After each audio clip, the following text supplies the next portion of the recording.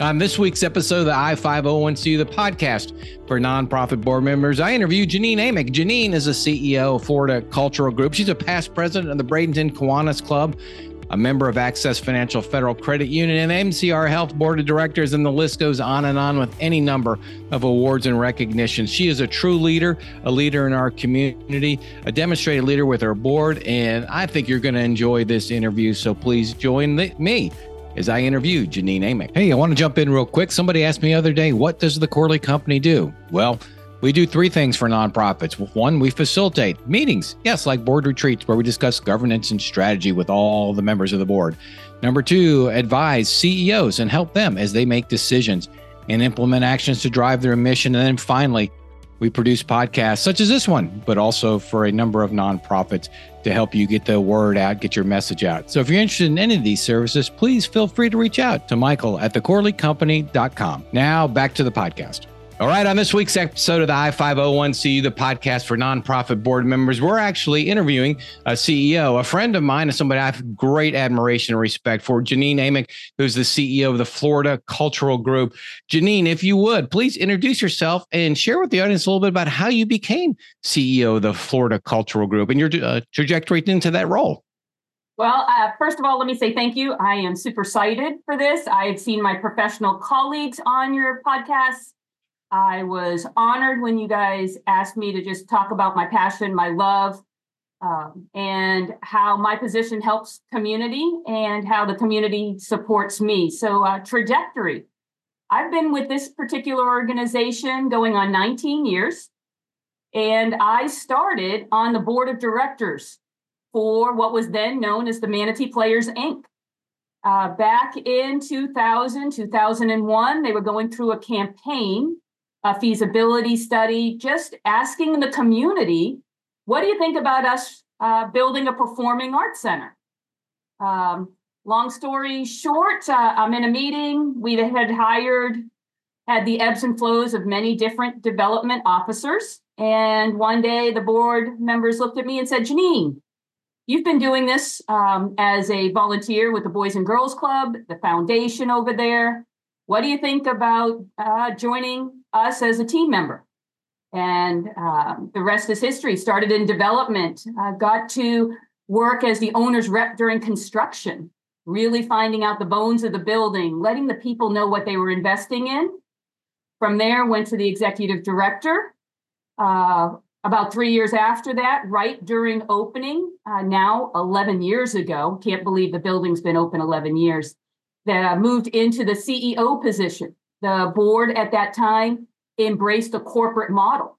We knew we were growing, we were stretching, and we couldn't do everything we had always done the same way in order to embrace the new facility and the campus, the vision we still have for the future. And then just most recently, the CEO part of my titles, the small end, actually chief cheerleader. That's where I embrace. We have fun every day. I won't say it's a game, but as being the chief cheerleader here and making sure that I've got that bullhorn and sharing with our community what we do is what brought us to today.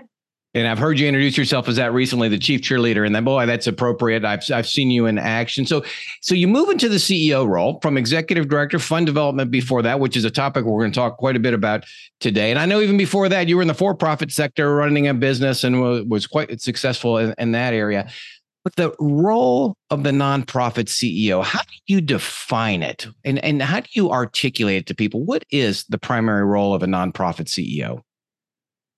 Well, I not to be cliche, I really do believe it's the chief cheerleader. It sounds odd, but from that perspective, when you put the chief in front of it, you're the chief advocator to the donors, to the staff, for the board. You're, if you're going to make me, in just a few words, it's the chief cheerleader. You're an advocator. You are that leader. You're that shoulder that needs to be leaned on. You're the foundation that ideas need to be able to embrace. one thing that's probably a little different than myself is I believe sometimes I do the best in the middle of chaos. We've got a board, we've got a staff here that embraces risks and change. And so from a CEO perspective, you have to be able to maneuver quickly and without fear of failure. Because sometimes the failures we learn are the biggest positive things that happen to organizations. And they help us redirect, realign, make sure that, we're mission focused, but being aware that, as a public charity, the end user is really our community. And we have to be in tune to, as a CEO, what does the community need? What does the community want? And so oftentimes we just get stuck in what we've always done, how we've always done it. And then we're missing that our community has evolved and we haven't evolved with it. So as the CEO, I'm going to say it's embracing the change, leading your staff, advocating for the community, and being that voice that sometimes has to say things that, are hard. Change is hard. Boy, well stated. And you really described leadership in totality there. And I appreciate that. I know one important role that you have as the CEO and the chief cheerleader is raising money. Mm-hmm. How do you approach, what is Janene's approach to fund development? You've been very successful. And do you have an approach, a philosophy? What could you share with us? Well, I'm going to share the secret sauce. It's don't ask. I'm going to say don't ask for money, but I ask every day for help, for investments, and for advice. Sometimes when you ask for a donation, it can come across so one and done. And in regards to fundraising, it's about, this is just the first step in a journey. So you want to embrace the person, the group of individuals, the particular avatar maybe you're marketing to, from a perspective of, this is the first step in a journey. So from my fundraising, sometimes it's about asking for advice from new audience members. Sometimes it's about reaching out and getting them involved just from their time investment. I'm a true believer that not all donations that really have major impacts in organizations are cash-based. I know for our organization, I'll give you an example. My assistant, she's got a desk, she's got an email, she bought her own computer, she didn't like the one we gave her. And she has been my assistant for a minimum of 2 days a week for 17 years, and she's a volunteer. Oh, wow. And every year we articulate that in dollars. So, sometimes it's not about raising those dollars to find somebody to pay, but it's about building a relationship with what are the skill sets sometimes that people have that they can provide that then allows us not to make an expense. So sometimes it's a different philosophy. It's like match funding. And sometimes that funding is a human being. Human capital is huge. I also learned that in regards to human capital, those people who give of their time really get into the weeds of the organization. Oh, Michael, those are the ones that you wouldn't believe the legacy and the endowment gifts after. So it's just a one path. But, as I said, it's about meeting them where they're at and then making sure you're asking for the right thing for where they are. Advice has always been one of the best ones with some of my major donors. They have seen far more than I ever could in their corporate experiences, maybe on their boards in other organizations that as they relocate here. Asking for advice, they opened my eyes to needs I didn't realize we had. And then I asked them, what do they think about, the approach we should take in order to get those things funded? A lot of times they're the first ones to step up and say, how about a matching campaign? And I'm ready to do that today. You articulate that so well because people want to help people who ask for help. And I've seen you do it. You don't do it insincerely. You sincerely want the help and assistance. You digest and listen to what the person has to say, and then you move accordingly. So you're very humble in that regard. You are not a CEO that has all the answers. You will get the answers, but you don't have to originate with all the answers. And I want to touch on something that you said, which I thought was really profound, Janene, and that was the legacy giving aspect of it with the volunteers. Legacy giving is a long-term proposition. Mm-hmm. Everybody thinks we can let's start doing legacy giving. And in 6 months, they're going to have money. That's not really how it works, is it? No.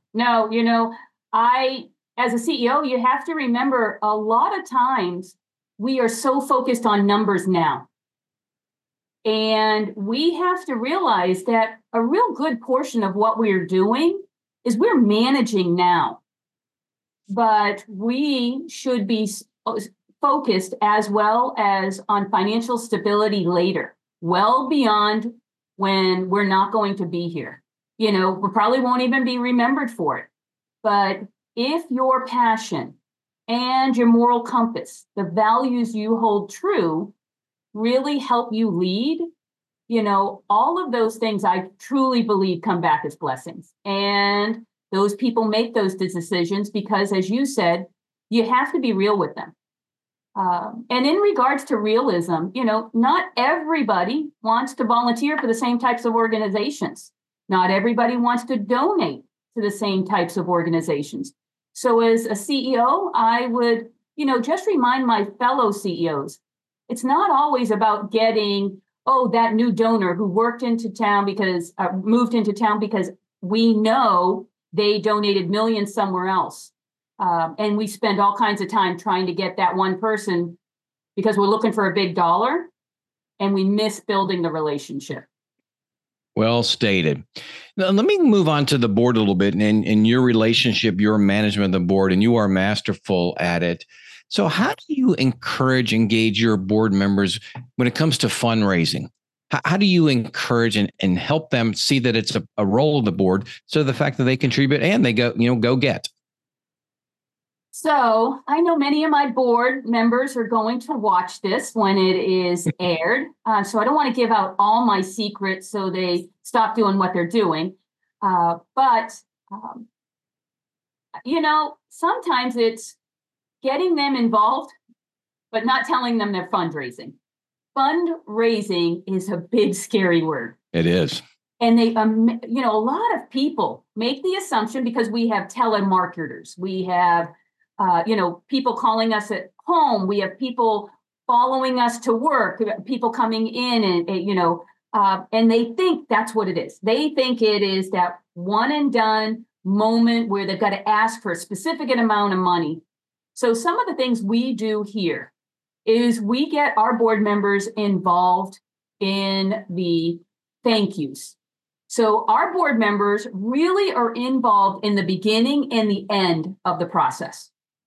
So the beginning, invite your friends to the theater, open doors, encourage them, just walk alongside of them to a variety of our programs so that our board members are proud. They are the ambassadors, they're that mouthpiece walking alongside, they're the proud, it's almost like they're proud parents to walk people through, to meet and to talk about, hey, let's go to a rehearsal, let's go see a show.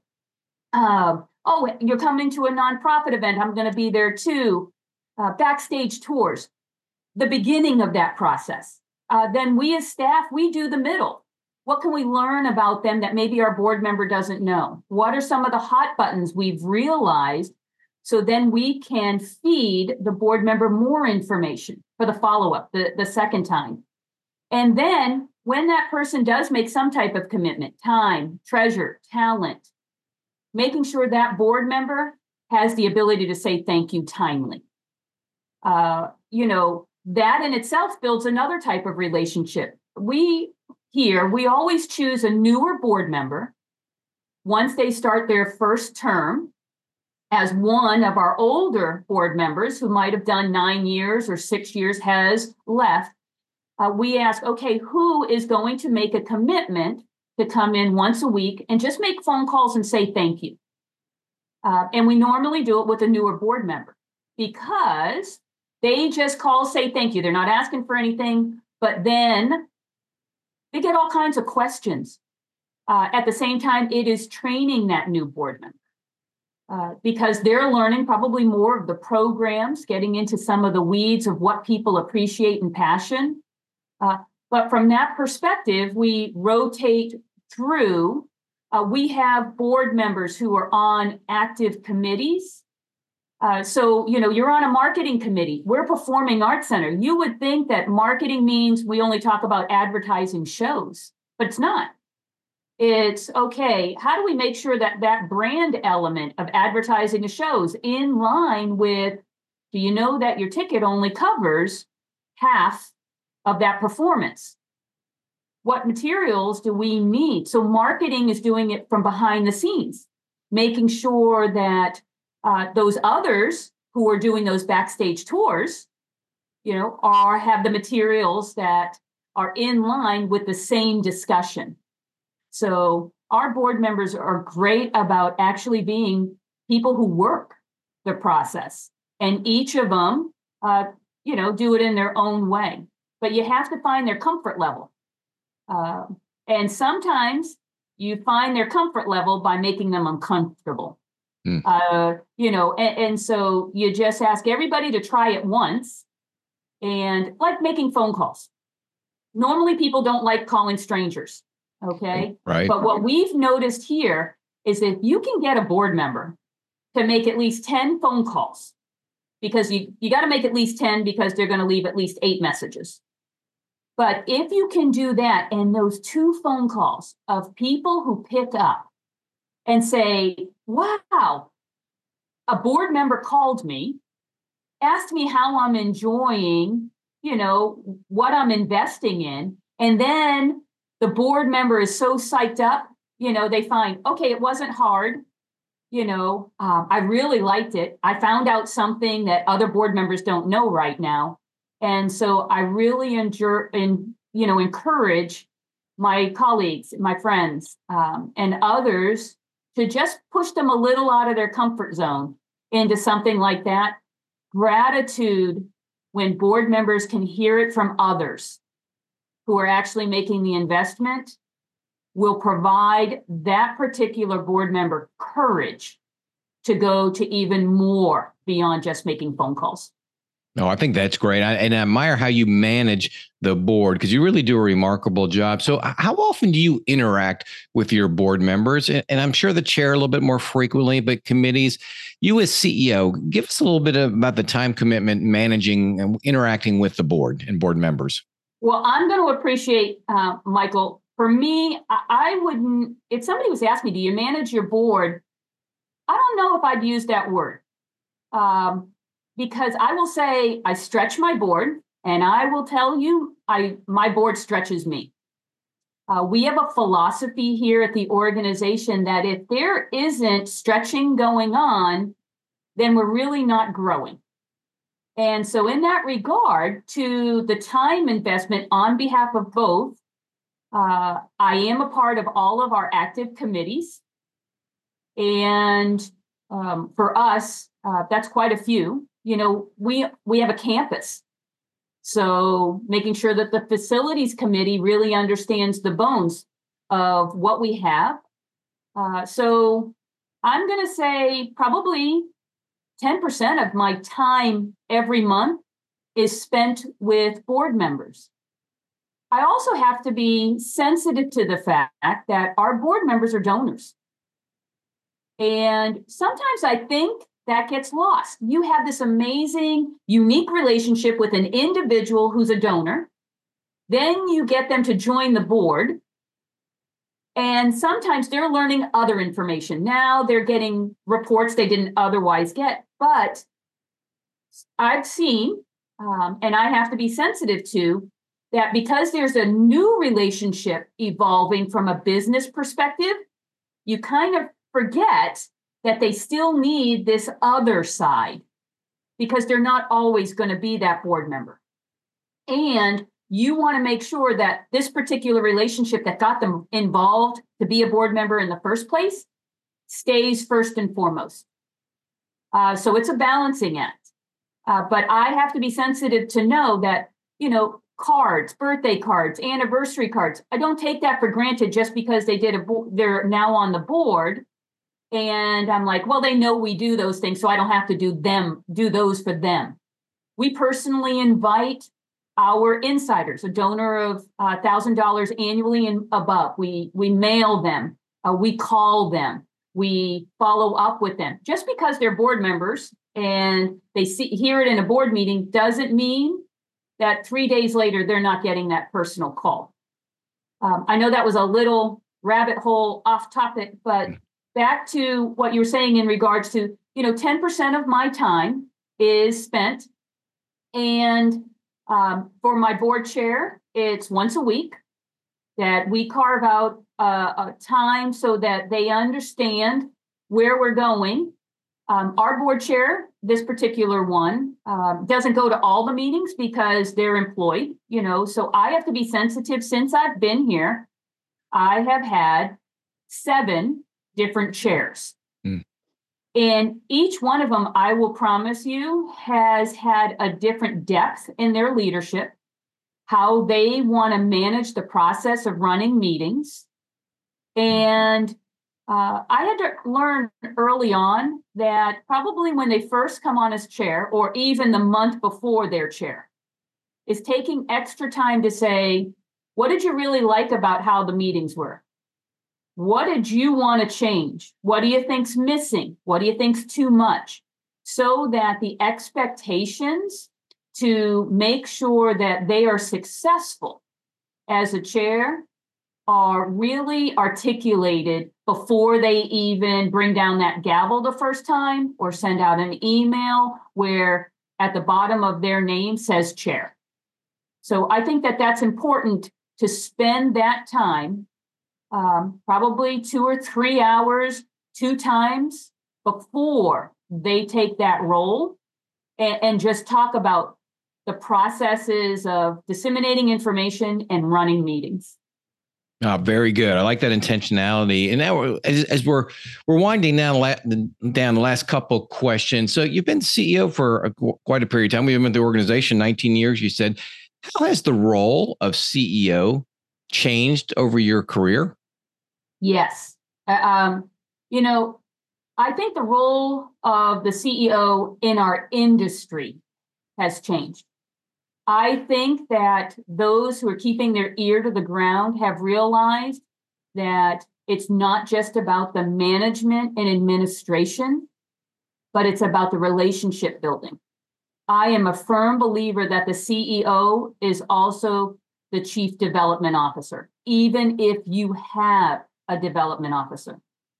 That relationship with the development staff has to be embraced. I've seen quite often where the development office is like, that's your responsibility, those are your numbers, but it isn't. So from that perspective, the CEO needs to embrace fundraising themselves and advocating for their entire organization. It's not just about telling people what's going on, it's about inviting people in to see what's going on.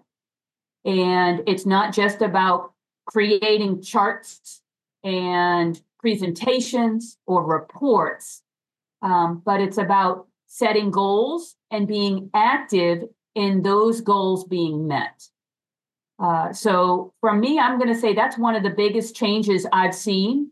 The other change that I have seen is that CEOs need to be much more intentional about being personally responsible about the rules and the regulations that are changing about how 501c3s operate, and making sure their board is educated on those things as well. Our board doesn't know what they don't know. And we as CEOs, although the community sees us as the one who is responsible for everything, we have to remind ourselves, it is our board that at the end of the day really has the final say. So embracing that through the last couple of years and being mindful that, legislation and our leaders at the federal level are always talking about nonprofits and charitable changes. And I believe that it is the role of the CEO now to be intentional about educating ourselves on those things, those potential changes, so that we are ready to educate our boards and our donors. Oh, very good. And you're right. That has been a significant change. And I know you're right on top of that. So as we wind down the last question, if there's a new CEO out there, what advice, what tips would you give to him or her? Find 4 other CEOs who are willing to mentor and coach in 4 different sectors. I received advice when I took the CEO position. It's lonely at the top, but it doesn't have to be. So you need to remember, I'm speaking directly to those new CEOs. We're empowered to lead in our positions. Don't get caught up in trying to get your emotional fill at work. It doesn't work. But when you can find 3 or 4 other people in those positions who've been there for quite a while, believe me, anything that you're experiencing as a new CEO, people have experienced the same thing. The questions you have are the same questions we had. And I know here specifically, Manatee, Sarasota, DeSoto, the Tampa, Hillsborough region, we have phenomenal CEOs. They've never closed the door on me when I've reached out to one in particular. Stretch yourself and just introduce yourself and say, do you mind, with your level of expertise, if I needed to, could I ask you a question? I know that my information will be shared through this podcast. Please feel free to reach out to me. You can use me as that wall to throw spaghetti against and see what sticks. But make sure you get quite a few different perspectives. Each nonprofit is uniquely different. We don't do all things the same way because we don't serve all the same clients. So make sure that you are filling your toolbox as a new CEO with a variety of tools that are going to help you build the best organization you can. Wonderful advice from Janene Amick, and she is one of the good ones out there, one of the best ones in our area, CEO of Florida Cultural Group. Janene, I can't thank you enough for being on the podcast today and the wisdom you've shared. Thank you. Thank you. All right. What a wonderful interview with Janene. And this is Recapping with Reed.